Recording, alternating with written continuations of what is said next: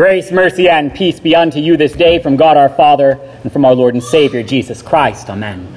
Dear brothers and sisters in Christ, the latest fun new trend in church and world alike is starting with the assumption that we are already right and working backwards until we can prove somebody else wrong. That's why it's super fun to go on the internet these days. Here's what I believe. Now, maybe I should probably try and find some Bible passages to prove how I'm right and you're wrong. Now, maybe I can find some sort of rough statistics to back up the claim that I refuse to be moved from, no matter what. We start with the supposed answers and walk backwards to try and work facts into our point. And it is not the way of peace, but of anger, of conflict, bitterness. We grab hold of the book that God gave us for our comfort, and we ask, how can I use the Bible for a weapon? To prove that I am right, to prove that you are wrong, to win points for my tribe, my party, my denomination. Thing is, if you start with the assumption that you are already right, that does not allow a single bit of room for God to actually teach you something from His Word. This book stops being then a source of hope, of comfort, a place where God would actually reveal to you who He is, and it turns into a whole bunch of one-liners that you can sling at people on Twitter to prove how dumb or heretical they are.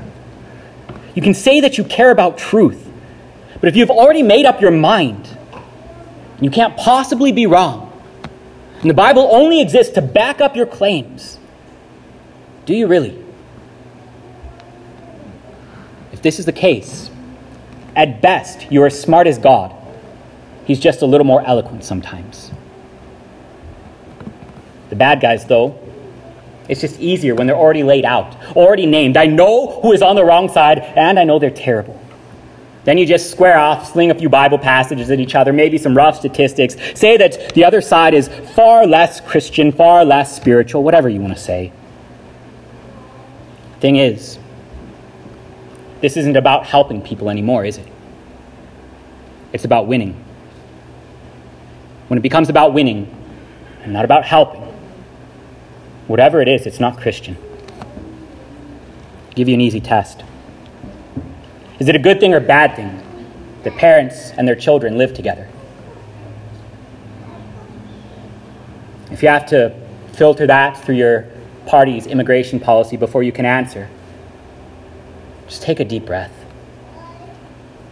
Just pause for half a second and use what Scripture says to guide your answer, not what your party believes, to guide your approach to the Holy Scriptures. Because here, Scripture is actually very clear. There is a simple and resounding yes throughout all the pages of the Word of God. It is good for parents and children to live together. From the fourth commandment, which calls children to honor their father and mother, and so their parents to care for their children. From the Psalms, which speak of children as being a heritage of the womb, a reward. From the very song of Zechariah the prophet, who finally gets his own child, holds it in his arms, and cannot but sing to God, for his prayers have been answered, for his wife's prayers have been answered, for she's no longer a reproach to her people. For even though Elizabeth is advanced in years, begging for a child all her life, it's finally answered.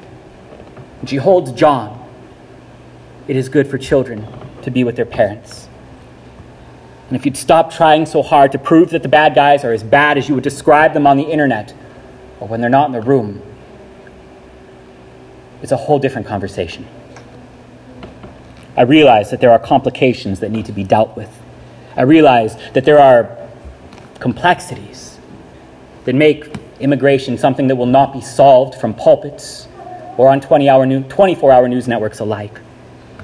Honestly, I wouldn't expect one guy standing in a pulpit to have all the answers.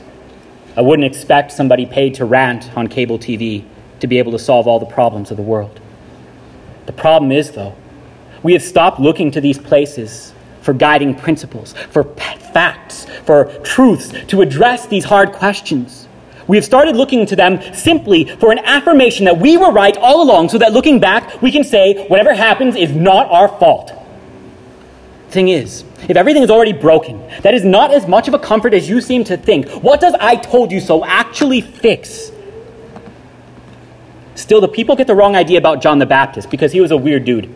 He lived out in the woods, he dressed funny, he yelled at people all the time. He would rather go to his death, correcting the morality of the people around him, than relax one single word that God sent him to say. So he had his head cut off for telling Herod not to sleep with his sister-in-law. John was sent to be a messenger of comfort, a voice crying in the wilderness, a prophet of the Most High who would go before the Lord to prepare his way, to give the people knowledge of salvation and the forgiveness of their sins, to give light to those who dwell in darkness and in the shadow of death, to guide our feet into the way of peace. John was a messenger of comfort, but we get the wrong idea because most of the time he really just sort of yells, "Repent, all you sinners. Be baptized because you need forgiveness. The axe is laid at the root of the tree. It's going to get cut down, thrown into the fire. Comfort, comfort, comfort." We get the idea that comfort is having nice things. Comfort is being proved right. Comfort is nothing bad around us. Repentance, though, it starts with repent. Because comfort isn't actually walking backward to somehow prove that it's somebody else's fault. The way of peace is where sinners are brought to the cross of Christ. Repentance starts with truth. God is actually smarter than us. He gives you this book to tell you about things that you would not otherwise get your head around. He has something to show us. Repentance starts with truth. God is bigger than us. But he loves us, even when we're wrong. Even when the Word of God would call us wrong. It always manages to call us loved, forgiven, cared for. Comfort, comfort my people, says your God. Speak tenderly to Jerusalem and cry to her that her warfare is ended, that her iniquity is pardoned, that she has received from the Lord's hand double for all her sins. See, John was sent to give light to those who sit in darkness. John was sent to speak about peace for sinners, not those who are always right, not those who won the argument, not those who never messed up, but sinners desperate for a little bit of help, sinners who for the life of them couldn't figure out the right answers to the biggest problems and were tearing their hair out because of it, sinners who actually needed help. This is who John speaks comfort to. John was sent to baptize for forgiveness. For sinners, for me, for you, for us. We are not the light. We do not have all the answers because the answers come from outside of us. John was not the light either, but he bore witness to the light that dwells in darkness, and the darkness cannot overcome it. This is where the honest truth would begin. It starts with a frustration that we all have to the hardest problems in this life. A voice says, cry. And I said, what do I even say? All flesh is grass. Its beauty is like the flower of the fields. The grass withers, the flower fades when the breath of the Lord blows upon it. Surely the people are grass. What do I talk about when everything is falling apart? And even being right doesn't make you whole. The grass withers. The flower fades. What do I even say that actually helps? What do I say when people come looking for answers I don't have, to problems I can't fix?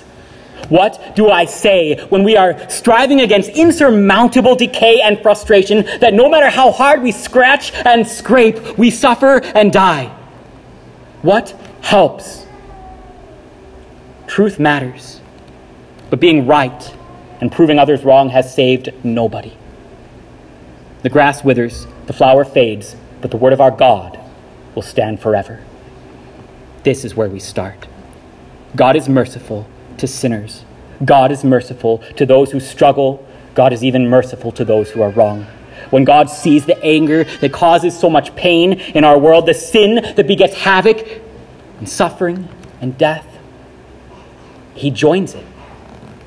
He visits his people, not just to tell them all the ways that they were wrong, but to redeem us, to bear our sins upon a cross, that he would bleed and die, that we would be more than just the people who can say, I told you so. We can be the people of God, washed clean in his blood. We can be the people forgiven. We can be the people who might not know all the answers and might not win every fight, but we are the ones that cling to the truth that God loves us anyway, that God even loves sinners, and that God would be our righteousness, that God would be our hope. And this is why truth matters, not so that we can march out into the world and win fights, but so that when we lose, we would still have the consolation that God will fight for us, that this word of God endures forever, that even death itself would not hold him. For even as Christ was given over unto death to bear bear your sin and mine for every last time that we stood on the wrong side, for every last time that we were wronged, for every last time that it has all fallen apart and we just don't even know why, and for every last time that we knew full well what we were doing and did it anyway.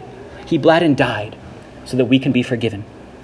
And then he rose, alive, well. The Word made flesh endures forever, and we will endure with him. We will be clothed in the same righteousness and holiness, not that which we have earned, but that which he has given for us. This is what hope is based upon. Christianity is not about winning. It's about being saved. John, the very last prophet, spoke of Jesus, of the forgiveness of sins, because Christianity is not about being right. It's about being forgiven. It doesn't endure because you behave well enough, or because you're so smart, or because you're so right, but because God is so merciful.